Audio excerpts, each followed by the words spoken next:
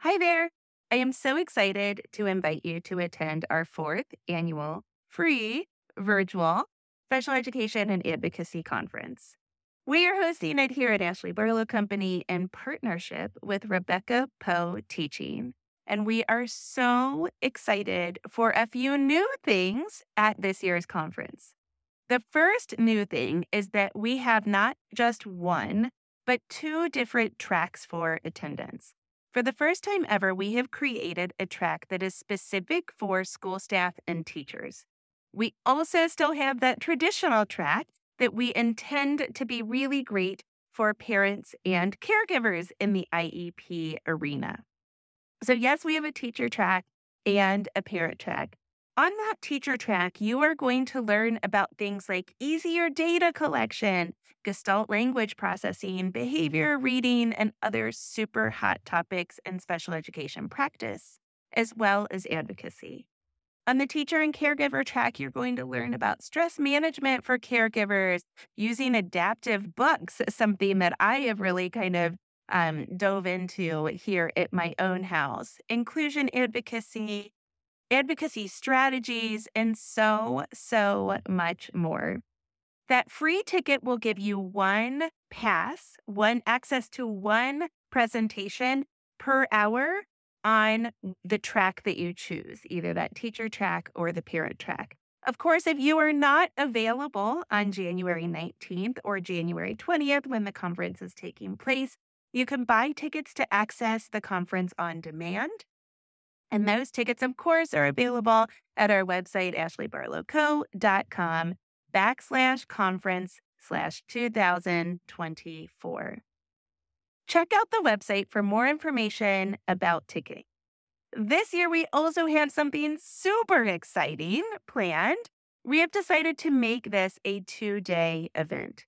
When I partnered with Rebecca Poe Teaching, I told her that I really feel like school districts, disability organizations, and other community organizations need to start providing trainings that are accessible to teachers, related service providers, administrators, parents and caregivers, and other community members that are interested in IEP support. What if we all attended the same training? What if we all learned information about special education practice, curriculum, how to read evaluations, that kind of stuff, about special education advocacy, how we can collaborate more, how we can work together, and even about special education laws? What if we all attended those presentations and we workshopped them together? So together with Rebecca Poe Teaching, I have created the Empowered Workshop Series, and we are excited to bring it to your organization or school in 2024 and beyond. If you are interested in having Rebecca and I bring a workshop to you, you can see a preview of the Empowered Workshops on January 19th, the Friday before our main conference programming. For more information about that, either send me a DM or check out the website, again, allllbarlow.com/conference-2024. We hope to see you January 19th and or January 20th, and can't wait to connect with you. Hi, everyone. Welcome to the Allllll Barlow Company podcast. I'm Allllll Barlow, your host. If you are a parent, a teacher, or someone who works at a school, or you're a community member, a volunteer, or a staff member at an organization that supports people with special education plans, a coach, a tutor, or even a grandparent, you're in the right place. Sit back with an ice-cold glass of lemonade, put on your walking shoes and grab some headphones, roll down the windows and cruise. Ready, set, go. Educate, advocate, collaborate. Welcome back to the Special Education Advocacy Podcast with Allllll Barlow. I'm Allllll Barlow, and I'm so happy you're here. This is episode 3, our third and final episode in the big Bertha of a podcast with Daphne Corder on dyslexia. We have gone all the way through a kind of primer on dyslexia, what it is, how it occurs, good description of dyslexia. Then we've talked about comorbidities, things that happen that oftentimes come with dyslexia, like dysgraphia, dyscalculia, ADHD, etc. And today we get into the meat of the title of Daphne's presentation, which is called How Do I Know If They're Doing It Right? So dyslexia intervention, what are the best interventions? What do they look like? How are they supposed to be implemented? How can I find that information out? And what do I do if they aren't doing it correctly? This is the information that people want, that people need. So tune in. We're starting right off the bat with some really good information from Daphne. I hope this is super helpful. Okay, so let's carry on then, Daphne, and talk about remediation. This is like what people are here for. So, is dyslexia difficult to remediate? Well, the answer's in our next slide. Teaching reading is like rocket science. So Louisa Moats, who's very well known in this world, wrote a great article about it. It really is retraining the brain. Okay, you saw in the earlier slides that it's neurobiological in nature, and so we have to look at it in that the remediation of it in light of what we know about dyslexia. So it does need to be taught a certain way. It has to be multisensory. It builds upon itself. It, goes from smaller, easier concepts to more complex concepts. So they all have to build one upon another in order to really see the progress. I love that. It's racket science. Okay. I know. So here's the big question. How do we teach children to read? How do kids learn how to read? And what do we do with that knowledge? So I like, one of the things I love the best, and that's why I had you end the second part with that kind of car model that we can talk about again here, but we really talk about all the different components of reading and how they all fit together. So tell us how a child reads. So we used to think, though, it was a visual process, and that somehow, like I said, that was a lot of people thought it was something that would develop just like language develops naturally, but it is something that's not natural, and it's something that has to be taught. And there are different components that go into reading, and so in order to understand how you learn to read, you have to just know a little bit. And let's think about here some of those components. So first we have the actual phonology, the sound system, what we're hearing, orthography, which is the writing system, morphology, the meaning of parts of words, semantics, the relationships among the words, syntax, the structure, grammar, pragmatics, the use and interpretation of language, and discourse, the organization of language.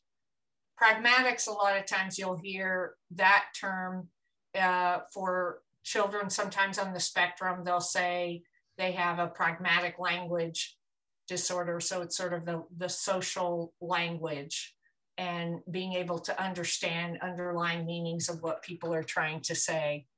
And advocate for themselves as well. Right. So then when we put all those things together, what's that mean about a skilled reader versus an unskilled reader? Okay, so a skilled reader is going to, because we know that it's not natural, right? We know that we have got to explicitly teach it.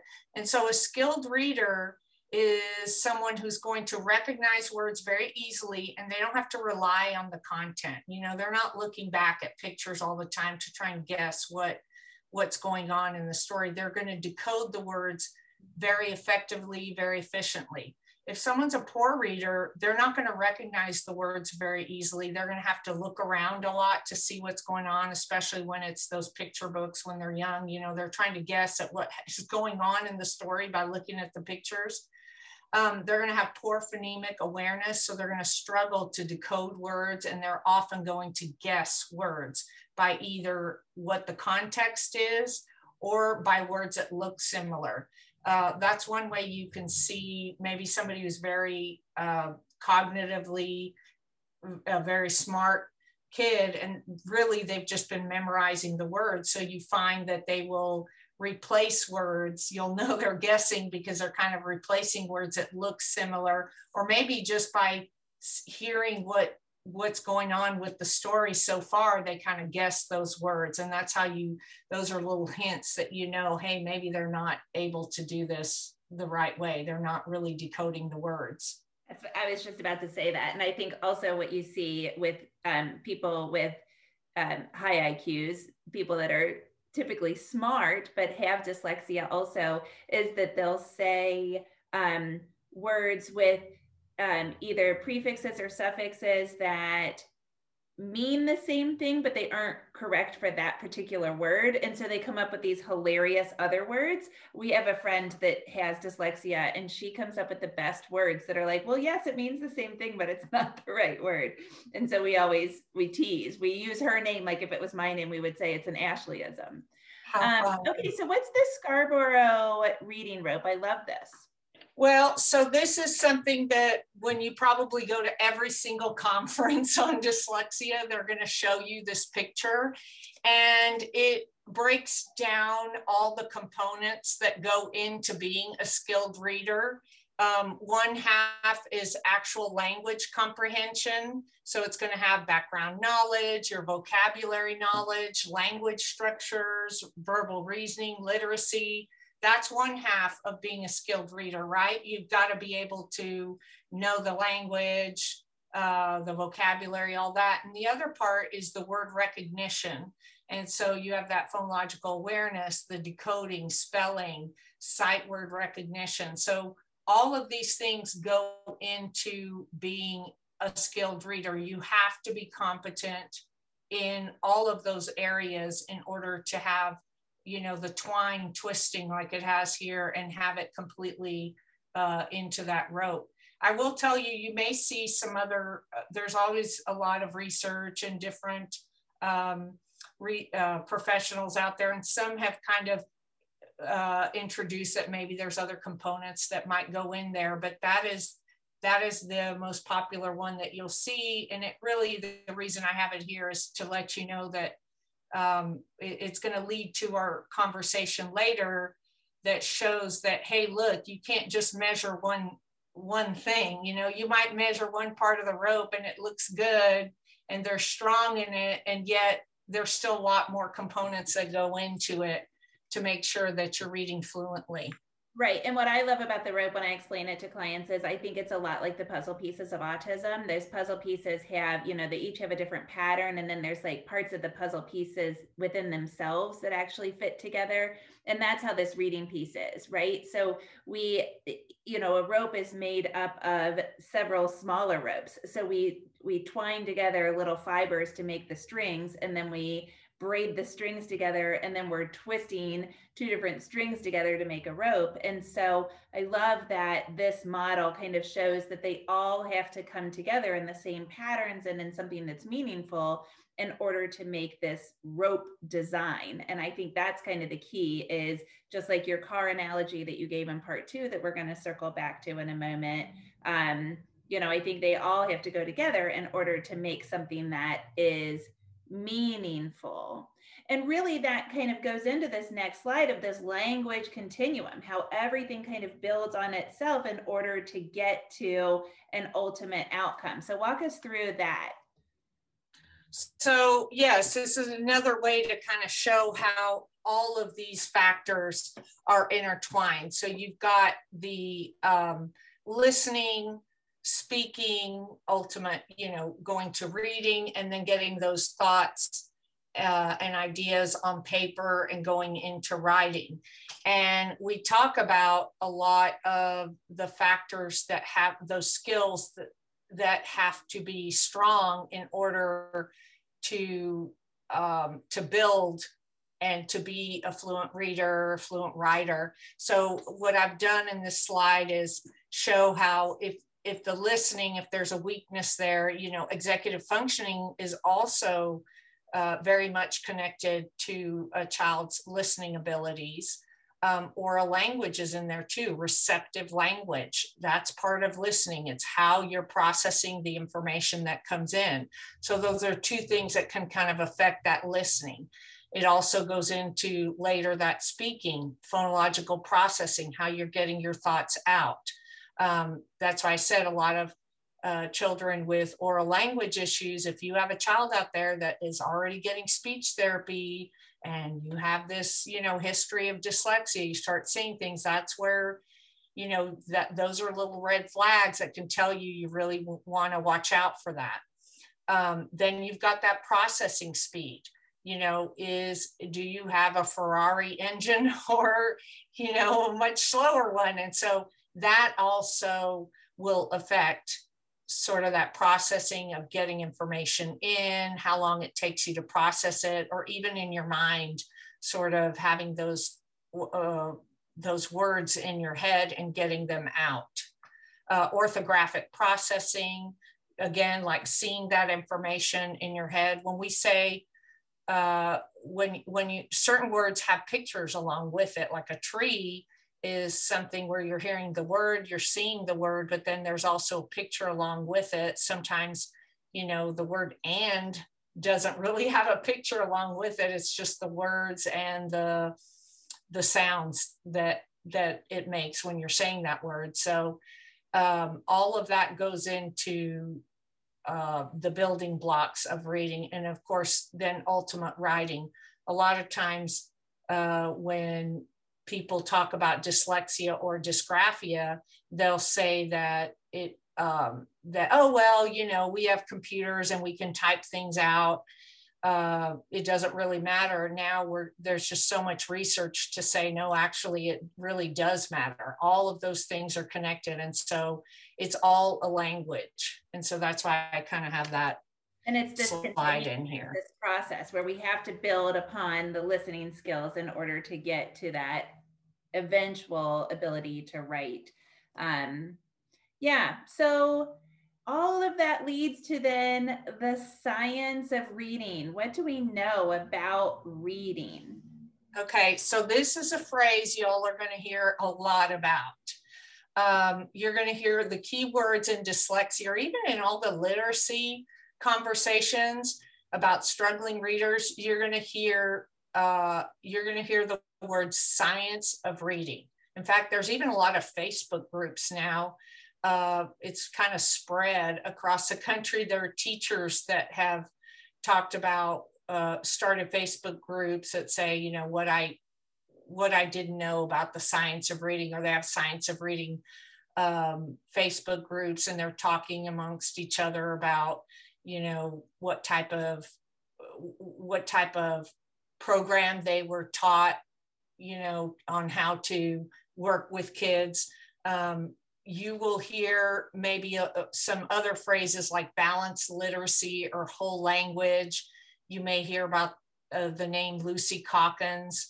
Lucy Calkins was a researcher that was behind that whole language and said, kids learn if they're just exposed, if we keep reading to them, and we're exposing them to it over and over again, then they're going to get it. And if we, the kids that aren't reading well, it's because it wasn't really exposed to them. But really the research has shown the opposite. Number one, of course, like I said, we know now with all these functional MRIs that it is something that's neurobiological. We also know that even with kids, if that were true, that only children that weren't exposed to language had trouble reading, how does it explain those children who are exposed to a lot of language and still don't know how to read? But this is a lot of money. There is a lot of money in the world of publishing, and they're selling these programs to school districts to use as their reading programs, and they're not based in this science of reading. There's very few universities of higher education that are teaching the science of reading, and there's still a lot of discussions and fights about it even today with researchers, and different states may have some Department of Ed groups that they are so strong on balanced literacy and their whole language, and it makes it very difficult. So science of reading. What's the question? What do we want? If that's what we don't want, then what do we want? Right. So what we want, the science of reading is going to be delivered using structured literacy. So that's what you want to use with all children, but especially with children with dyslexia. So it's going to have all of that phonology, sound symbol association, syllable instruction, morphology, syntax, semantics. So again, this is the way that dyslexic children should learn to read. It's going to be explicit instruction, systematic, cumulative, and diagnostic teaching. So that teacher's going to be skilled. She's going to understand it. She's going to start with, simple concepts and build upon it, and always circling back to see that we've got the foundation. Does the child understand the basic sound symbol association, all the phonics? That's part of it. That's the beginning. And then it builds and builds. You don't want it, think of like a Jenga, you don't want to have any holes in it. You want it to build. And I mean, it's a great example. Yeah. Diagnostic in the way that we teach it, because data drives instruction. So we're going to go back and we're going to look to see, okay, did that work? If it did, great. Now let's build upon that cumulatively. If it didn't work, then we need to circle back and hit it in some different manner before we build upon it. And that's, one of the strong keys to this. So it's not just research-based. I love this slide. It's not just research-based, is it? It's systemic and it's cumulative. Right. And it's going to be systematic, explicit instruction. So that's what you want to be hearing. They're actually teaching you. They're not just assuming you're going to somehow through osmosis pick up reading by just being exposed to it. Now, should you be reading to children? Of course you should. And that's how you gain knowledge and background knowledge. But remember that rope, that is only one part of it. You still have to teach explicitly all of the components of reading, and the programs that they use, we really need to have it evidence-based, not research-based. If you will see that a lot, guys, please start noticing it.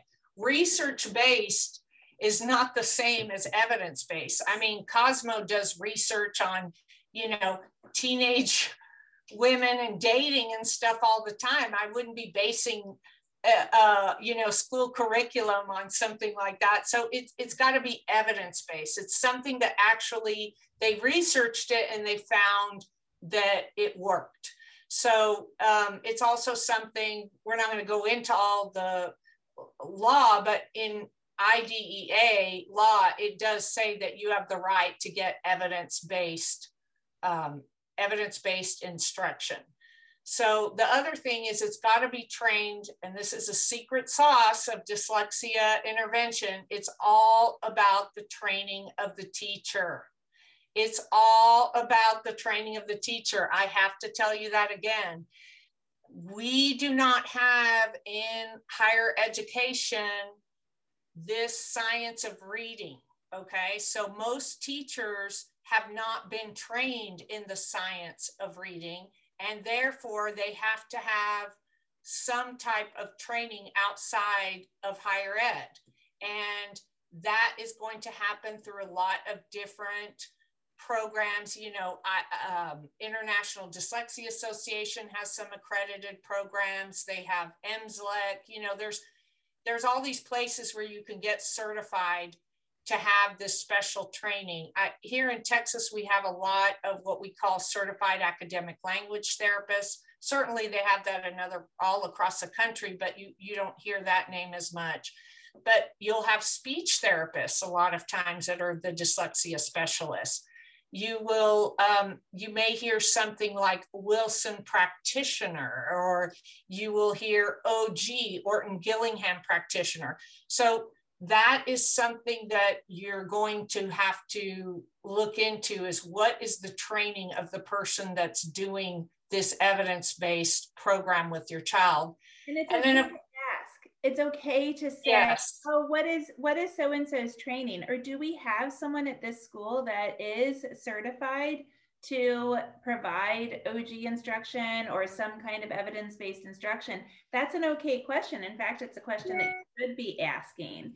And if the answer is, oh, well, you know, our special education director is trained in OG and she did a half-day seminar for all of our special ed teachers, that's not certification. That's training by a teacher who was trained.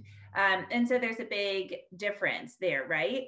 And then when you get into the program that has been researched to the point of evidence proving that it works, we have to then implement the program with fidelity, because we've got research and evidence that says it works, but we can't do it like not according to the way it's supposed to be done, because otherwise it's not done with fidelity and it's not going to work. That seems so easy. Yes, it does seem easy. And, but of course, that's where the problem is. You know, you have to do the program as it's prescribed. Okay, what are the common problems with dyslexia intervention in schools, given what we just went over, that it has to be an evidence-based program, it needs to be done by somebody who's properly trained, and of course, it has to be done with fidelity. So that's going to get me into one of the biggest problems with dyslexia intervention in schools. What is it? It is that they're not doing the program as prescribed.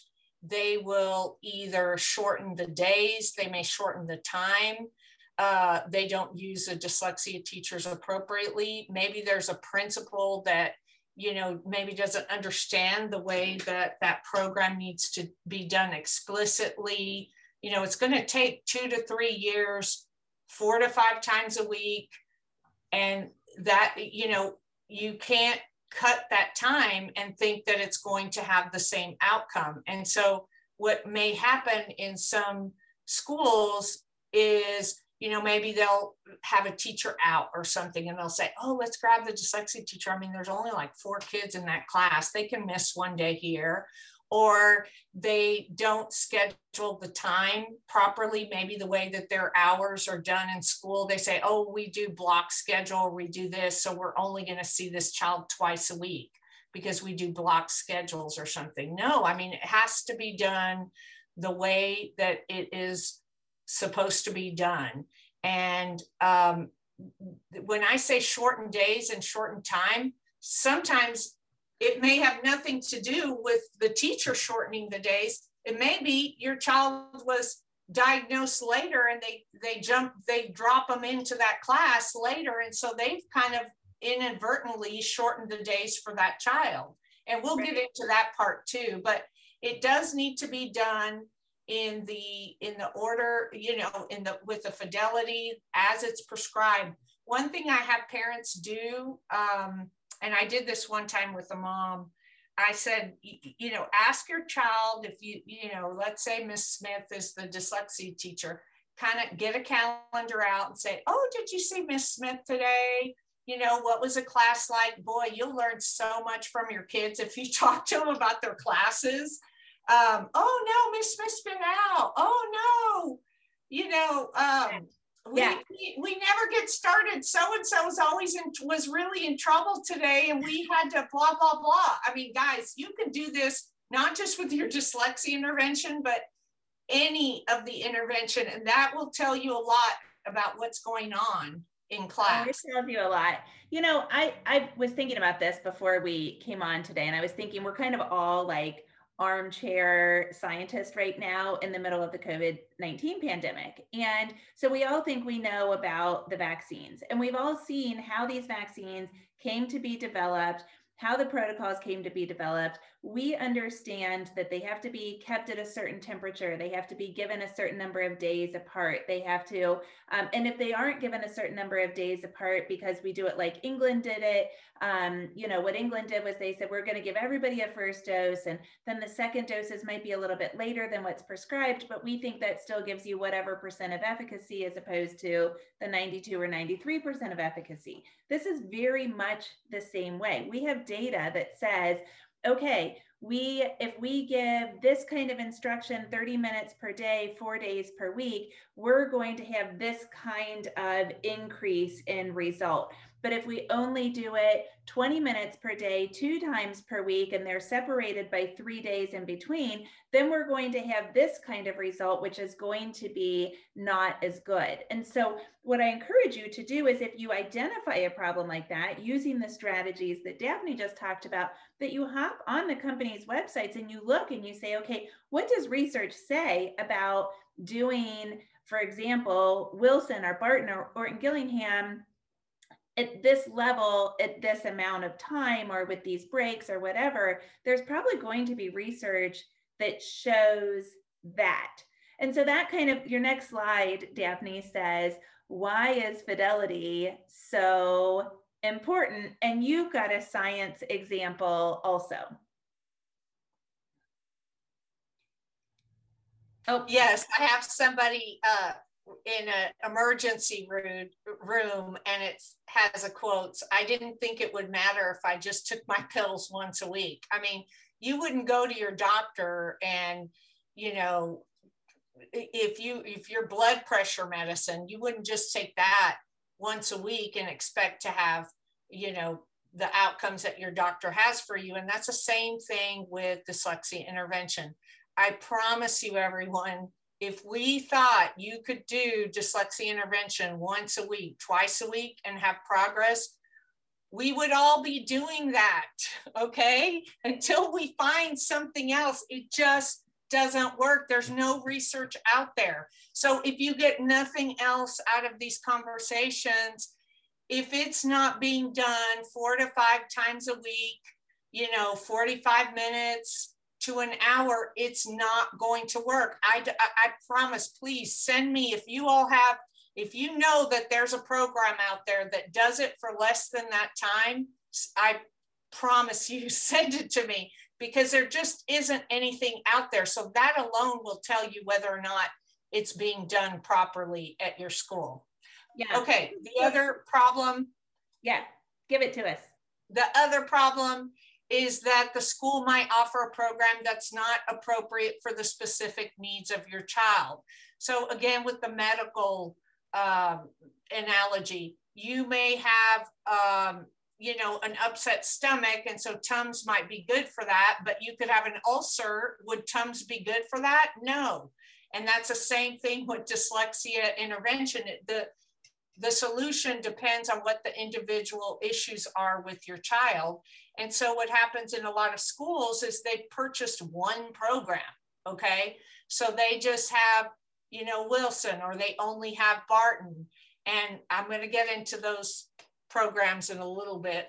Don't just think that because they say the name of a program, just know that all those programs have different programs within them. So sometimes if you just say Wilson or whatever, it doesn't really mean that it's the actual Wilson program. But anyways, so the school is going to offer a program that may not even work for your child. It might be what the district offers.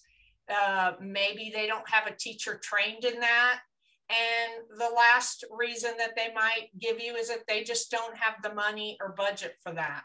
But what you need to know is that they are not allowed to say, we don't have the money for that. Just like if you were to get, you know, if you went into the hospital and you needed an MRI or a CT scan and it was a lot of money. I mean, wouldn't that be crazy if they came back to you and say, you know what, we're not going to pay for that. That's really, this is too much and your child can't get chemo or your child can't get all this.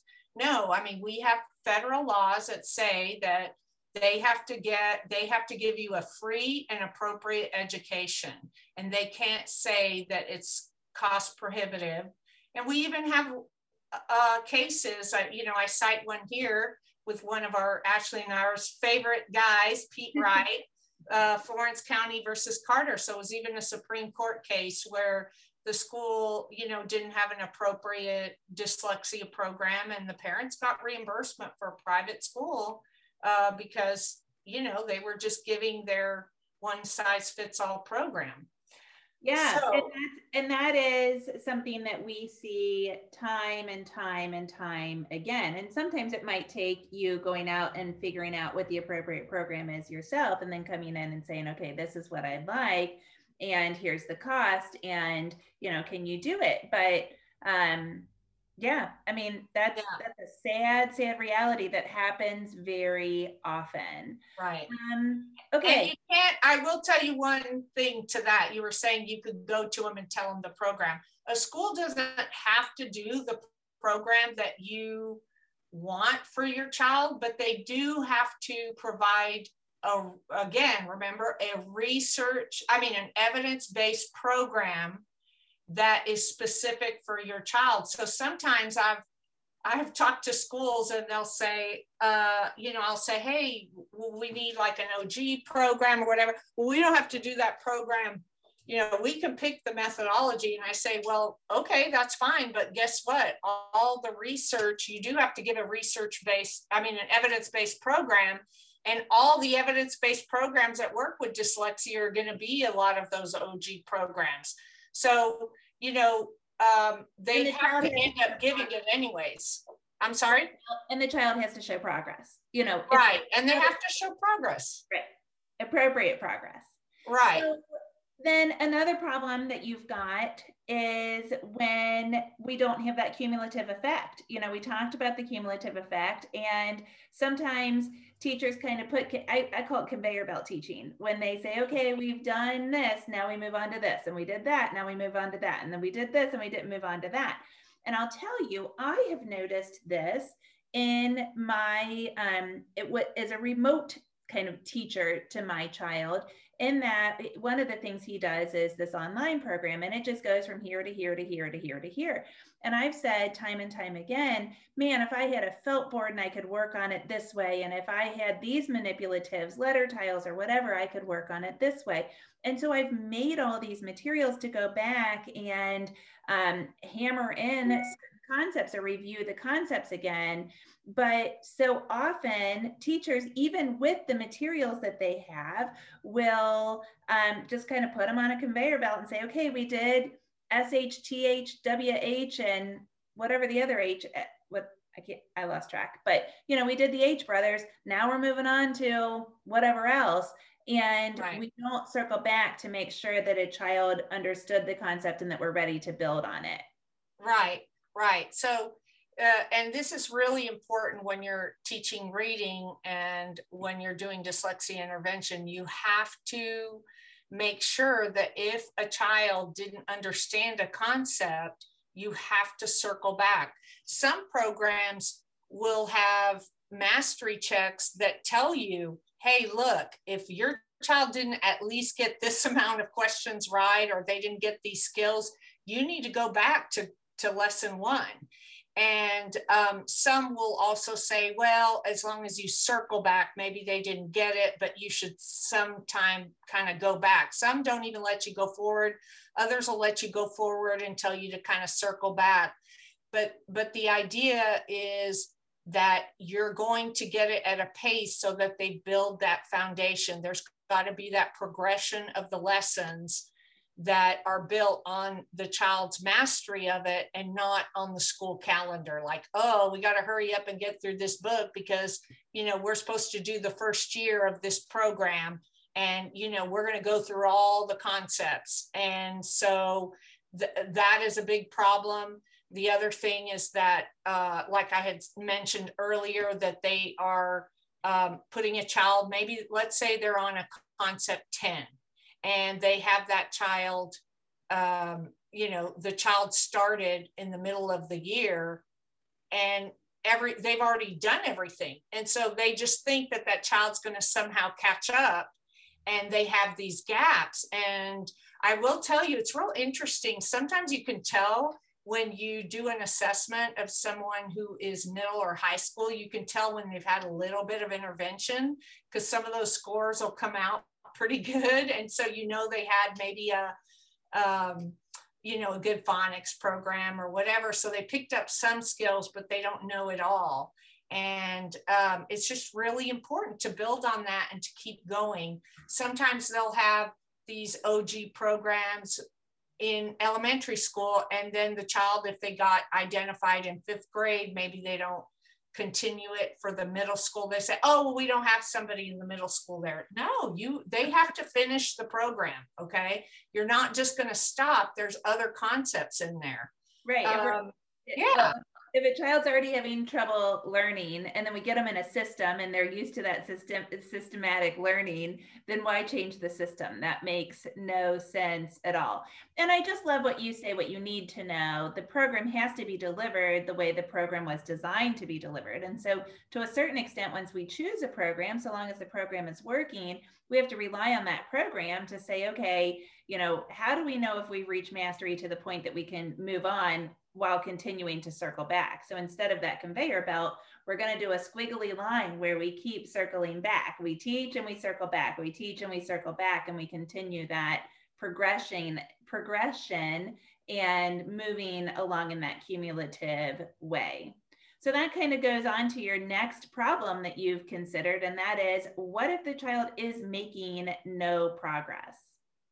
Right. So sometimes it is an evidence-based program. They are doing it as prescribed. All those things that we said are important are there, but your child still doesn't make progress. And so in those situations, you have to go back to our earlier conversation. What are the comorbid conditions? Maybe there was more of an oral language issue that didn't get fully addressed. I will tell you, if you have oral language, again, I'll say it again and again and again, it makes the dyslexia intervention very difficult. Try and get as much of that speech therapy as possible, as early as possible. So sometimes you might have other reasons that you'll have to go into, maybe ADHD, maybe it's not addressed. Maybe your child, you might consider medication. There's a woman in Dallas that does evaluations at this really great school, Shelton School in Dallas. And she laughs all the time. She says, if there are any parents out there that don't want to give ADHD medication to their kids, tell them to call me, because I was that mom that wouldn't give it. And she goes, I did the red dyes, I did the vitamins, I did everything for years. And she goes, and now she says, I cannot believe I waited so long. So again, just make sure and look at all those factors, maybe the anxiety and depression, all those things. Make sure that you look at that. And if a child isn't making progress and it's because of some kind of comorbidity, then maybe the program needs to be implemented slightly differently. Because as you have indicated, if a child's not making progress and the program's being implemented with fidelity, then there's some kind of breakdown that's happening someplace else. And so we can still implement the program with fidelity, but do it that's in a way that's more tailored to the child. And I love that you say on this slide, that might mean that you might need more one-on-one instruction, that the small group instruction isn't working, because for you to make sense of it, you have to learn it in a different way. So like for my son to learn, it's got to have a physical component. We've got to be throwing bean bags, jumping off of chairs. We've got to be moving and getting a lot of sensory input. And so that he has worked before. He doesn't have dyslexia. He has Down syndrome and a cognitive impairment, and lots of language impediments along the way. And so when we work with dyslexia consultants, they tend to want him to sit in his chair and just listen. And I say, oh, well, we can still implement your program with fidelity, but we've got to then structure it in a way that also meets the way that he learns. And that, quite frankly, I agree with what you've said in this slide, has to be done in a one-on-one environment, Right. because to find another person that's just like Jack is, nearly impossible. Right. So you're changing the pacing, you're modifying, you still have the fidelity, but you're modifying it to fit the specific needs of that child. So maybe you're breaking up the lessons. If they're supposed to be 45 minutes and your child can only do 20, you're going to go at a different pace. So basically you may need to slow down in some areas that you're having more problems with, and then you could speed up maybe in other areas that you've already, have mastery of. And so it's that secret sauce of having that teacher being able to say, you know what, I think they got this, or, ooh, this is a topic they're really not understanding. I'm not going to change programs, but maybe I'm going to add to and supplement with another program to get this concept down. And I will tell you that all of this information, maybe if you're a parent out there and you're going, oh my gosh, how am I even going to how am I going to do this? How do I know? Sometimes you might consider, even if you can't, pull your child out, maybe the school say no to the one-on-one and you don't know what's going on, but it doesn't seem to be working.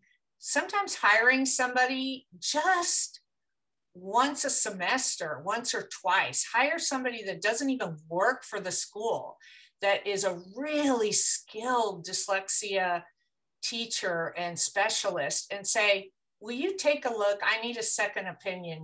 Give me just a 1 hour read with them. I mean, obviously you all know that you get an independent educational evaluation. So for those big evaluations, the FIEs that they do, you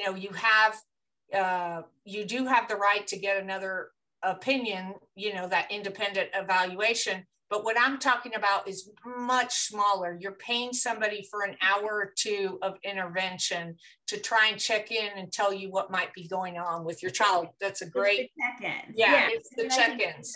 The nice check-ins, and I agree that that's a good strategy if you can afford it and if that's accessible and you can find the right person and all of those. Yeah, and like I said, if you don't have to do it that often, you just don't want to find out at the end of it that it didn't work for your child. And sometimes the progress that they show you, and we'll be going into that, makes you think that it might be working, but it really isn't. So I want to talk about, at the beginning of this, the very first disclaimer that you gave was, I don't think any of this is happening because teachers or schools are bad people or, kind of want to buck the system. I really think that this is kind of there's a bigger why behind it, and it's kind of faultless. The school isn't at fault for this. And so why do you think that dyslexia interventions are oftentimes done improperly?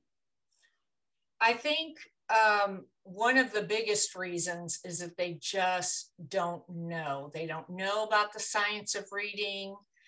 They don't know maybe about the law that says every child is supposed to get a free and appropriate education at no cost, so that money can't be an issue. I think that the system is so big that even if you did find one teacher or one principal that knew the science of reading, knew what needed to be done, would like to get all these programs in their schools, they don't have enough power to change it. That's where that partnership is going to come in with parents. If you do have a principal or a teacher like that, certainly use your voice to try and get changes in your district. I certainly, I have done that and had some success, but then I also have some other friends and parents that have done that, and there's pushback about it. But just know that, even if you do have that one teacher that's on your side and you're not as worried about it, you should worry about it, because you might have a good teacher one year and then they pull it the next. So, it's just really big, it's really broken, we need to change it. But yet when we're in that meeting about your child, none of this matters. You have to advocate for your child. We don't have 5 or 10 years to wait for the system to end. And that's, of course, why we have these podcasts. That's why we're trying to help you out. We've got to, simultaneously, just with even though we're doing that advocacy, making sure that we're advocating, we're going into those meetings, we have our parent hat on, and they don't get to say they don't have money or whatever it is that they might say. I agree entirely. I'm going to not skip over, but let's move quickly through progress monitoring. I think it's really smart to touch on the idea that as we're monitoring progress, specifically for children with dyslexia, that we need to break goals and benchmarks down so that we're really monitoring all those different components of reading. We're monitoring the fluency, the phonological awareness, the comprehension, reading accuracy, spelling, all of those things we're monitoring very specifically. And that means that we need to write goals or benchmarks for those. And we're going to kind of go through that abbreviated pieces of the CAR here in this discussion too, Daphne, but talk about all of the different things with like leveled literacy and DRAs and SRAs and all of those things, like so confusing. And does any of that actually mean anything, or should we just be looking at progress monitoring? It's kind of a loaded question. Well, the reason I put some of these on there is because you may have seen them. When you go into the meetings, they're going to show you graphs and you're just going to be glazed over. Ironically, most of them just all say they're doing better. They are all going up a lot of times.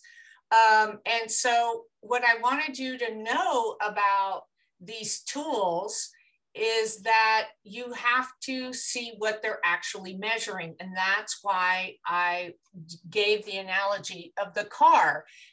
Imagine the iStation or the DRA or the SRA or any of these levels. It's just like that car if you had that flat tire and you got an air pressure gauge. Does an air pressure gauge really measure and will tell you whether or not now there's air and your tire's fine? Well, yes, it does. So is it a good tool? Yes, it's a good tool, but it's a good tool for the tire. And that's the same thing about some of these programs and progress monitoring tools that the schools use. They may be measuring one aspect. Okay, remember all those things that we talked about and all the components that go into it. They're measuring one part that goes into reading. And so if your child has no problem with that area, then, it's not that it was wrong of them to use that. It's just not an area that you ever had as a concern. You want to measure the areas that they specifically have an issue with. And so when you see those reports that the school gives you, you want to ask, what is this test measuring? Because it's not going to just be, there's one test that's going to measure every little thing in reading. They might try and do it, but again, if you just combine all those scores, they might come out as average. And you might also want to talk about environment, because a lot of these are done technologically. And so they're done, only on Tuesdays at 2:00 when we're in the computer lab, or only on the computer, only on an iPad, that sort of thing. And so sometimes we're also thinking about like fine motor skills of actually working the mouse, for younger kids and that kind of thing. Are they assisted? Are they not assisted? That kind of thing. So a lot of times environmental factors will come into these. And I've actually recommended that either I or a parent goes in and observes a child when taking some of these assessments to see where we are. Daphne, I want to skip over the next slide, which is super comprehensive, super helpful. It's a list of different reading tests and what they test, because I want to get to kind of the girth of what we should be monitoring. And these are our standardized tests, of course. But we kind of went into the car model before. And I love that we're starting off with this car. So the car has a flat tire, a cracked windshield, and the engine needs oil. It's a jalopy. And so now we kind of translate that into dyslexia, right? So the cracked windshield, we're going to call fluency, and the oil, we're going to call comprehension, and the flat tire, we're going to call accuracy. So what if you could only pick one of those? What are you looking to monitor? What's the big thing that we want to make sure we've got? Well, one thing I would say is fluency. It doesn't mean you don't measure all the other things, but that one, I will say in most of the IEPs, I always have an oral reading fluency goal. And the reason that I said if you could just pick one, fluency is really an important one, is because fluency is the best predictor of whether or not somebody is a skilled reader. There's so much research that shows that those two numbers are connected. And it makes sense if you think about it. If you're reading a passage and you're mispronouncing every word and you're getting it wrong and you're reading and you're stopping all the time, it's going to affect everything else, right? How are you going to understand what you're reading if it was so hard for you to get it all out? So that's what is really important. If you were to just measure comprehension, you might put that child, they say, oh, they didn't understand what they were reading. Oh, okay, but we'll just give them this. We're just going to teach more vocabulary. They need to learn more of this. They need to learn, we're going to give them a program for comprehension. Well, what if they are not understanding it because they can't even read it well? That affects what kind of intervention you do. If their oral reading fluency is so bad and their comprehension, will first take care of the fluency, okay? Make sure they're able to decode those words. Now, again, if you do have it, this is probably about 80% maybe of the kids are going to have, if they're having a lot of the other issues, this is going to be a really good goal, a really good progress monitoring to check. But then I will say, again, remember how we were talking a lot about those kids that maybe got partially remediated? I see this a lot in high school, middle and high school kids that kind of had some dyslexia intervention. They could read really well, but they don't really understand it. And that's a scary thing. Yeah, and then it's kind of hard because it might not get diagnosed dyslexic. They might just be, say it's a comprehension, SLD, or they won't qualify because they don't have that phonological, they're reading fine. But for those kids, it's going to be, maybe they had some of that, but it wasn't really cemented. They're decoding, but they're not encoding. So it hasn't really solidified in their brains. And so, but for most kids, it's going to be that fluency. And of course, this slide just talks about how that's so important to being a skilled reader. It's going to predict a lot of that. Yeah, and I like your prediction points at the bottom. It highly correlates with reading comprehension. So, with the exception of the kiddos that you just described, it's probably going to be a good indicator of comprehension. It predicts later reading achievement. So if we're a fluent reader earlier, then we're probably going to continue to achieve well in later years. And it's causally contributed. It causally contributes to improved comprehension as well. And so as our fluency increases, our comprehension should increase too. It's not that we're just teaching to fluency, but if you're just testing one, I like that your recommendation is to test fluency. So do you like the DIBELS for fluency or not? Tell me about DIBELS. So DIBELS is just one of the progress monitoring tools that they've come up with, and it was Jan Hasbrook is part of it. In fact, there's a great website, reading, oh my gosh, my mind just went blank. I'll think of it here in a second. Reading Rockets, yes. They'll have information about how to measure fluency, a lot of good information on it. But the DIBELS is basically just having your child read a cold read, so it's something they haven't read before. They read it to you for 1 minute, and you just count how many errors they got wrong, subtract that. And of course, here are sort of the standards that will kind of tell you where your child should be reading, how many words per minute they should be reading, depending on what grade they are. And so look at the science of it. Yeah, just download something. I mean, you can get free images on just a Google search, and you can certainly get something very inexpensive on Teachers Pay Teachers as well. And so it's good kind of just one of those benchmarks, one criterion that you can look at to see where a child might be. And I always encourage, if you followed me long enough, you know that I'm encouraging parents to work at home, to progress monitor at home, to keep up with that information at home as well. Now, you've also got some additional norms, and I think this helps to conceptualize another criterion for parents. So tell us about this kind of words per minute chart. Right. Well, it's related. They use these minutes too. Make sure you have the updated version, the 2017. So it's, again, words correct per minute. I will tell you that you have to make sure that it's a cold read. So you're asking, if they're telling you, oh, look, he's reading, 84 words per minute or whatever, he's right on track. Well, make sure that whatever they're reading is actually grade level, okay? And so it's not Cat in the Hat, or War and Peace. It depends on what they're reading. Make sure it's grade level, but then also not that they've read it 50 times. Well, of course they're going to read it fluently if they've been exposed to it many times. So you want to make sure that it's a cold read. And guys, you can do this at home. There's nothing more powerful than giving your child a grade level text. Get a book, something they haven't read that they should know how to read, and just record them reading it. And that'll tell you all you need to know about how they're doing in school.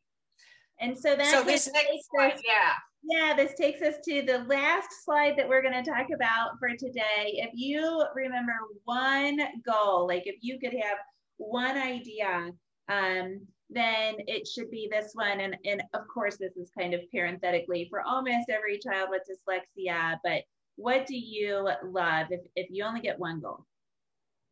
I would say, like, for example, I put Lauren will read blank. So you have to look up on that sheet, what should somebody be reading to have the beginning of the year, middle of the year, end of year. So you put that number there, words correct per minute. So it's correct. So you're not going to they may have done 84 words, but they got, 20 of them wrong. You want how many were actually correct. Cold read, that means they didn't read it 10 times. And grade level text. You could say grade level text. If somebody's really behind, that might be too high of a goal. Let's say somebody is in 7th grade and they're reading on a 3rd grade level. You might want to put their instructional level might be, 4th grade. And so you want them to go up maybe a year or 2 or whatever. So, but it should be grade level. I mean, the goal is to close the gap, not just make progress. So even if they are making progress, it should be more progress than they're normally going to make in a year. Because if your kid always goes up 1 year and everybody else does, you still have that gap. Right. And of course, this is all within the caveat of we would monitor progress on a lot of different things, as I kind of glossed over that slide. But if you're only monitoring on fluency, this would be it, and fluency could be a good indicator of progress generally across the board. So Daphne, I cannot thank you enough for joining me for this three-part really content-rich podcast. You wanted for me to put up this last slide, which I think is kind of a great what to do. And I'll just remind everybody that you've got a lot more slides at the end of your program. The slides are up on my website. And this comes with the big old apology of, sorry, the audio didn't work at the conference back in January. So why don't you wrap it up with this one last slide?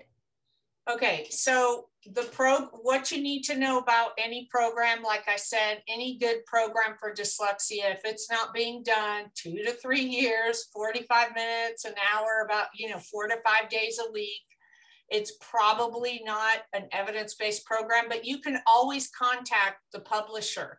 All these programs, just because somebody says Wilson or Barton or whatever, sometimes they sell multiple different programs. Some might be, like Wilson has one that's called Foundations. Well, that's just for kindergartners. They're not going to do a Wilson, you don't want Foundations to be done for somebody that's in high school. So make sure you get the exact name of the program, call the publisher, get online. Sometimes they even tell you who's licensed. I know Wilson gives you a list of who actually went and got the training in your area that they can give you. So contact them, say, this is what my child's doing. What do you think? What should I be looking for? Make sure that you keep records and samples of all your child's work. If it isn't on paper, if you don't have the proof of it, it's like it didn't happen. So keep all your records, ask your child how things are going. And most importantly, go with your gut. If you see your child struggling, and something just doesn't seem right, go with it and keep looking and keep trying to get help. That's great advice. Progress monitoring and trust your gut. I love it. Daphne, thank you so much. This has really been an honor. Will you come back and Yes. Awesome. All right. Well, thank you. Bye. And there you have it. If you did not listen to parts 1 and 2, go back and check those out. Super duper helpful information. Daphne's slides are on my website. I also have this in YouTube if you want to watch the slides as we're talking about it. The presentation is live in YouTube just as the podcast. Next week we will switch gears and start talking about a different topic. I'm so happy to have had Daphne. This was a great solution to the fact that her presentation was not pitch perfect in our conference that we had in January, and I've loved the feedback that you have given me from this podcast as well. I'll see you next week, same time.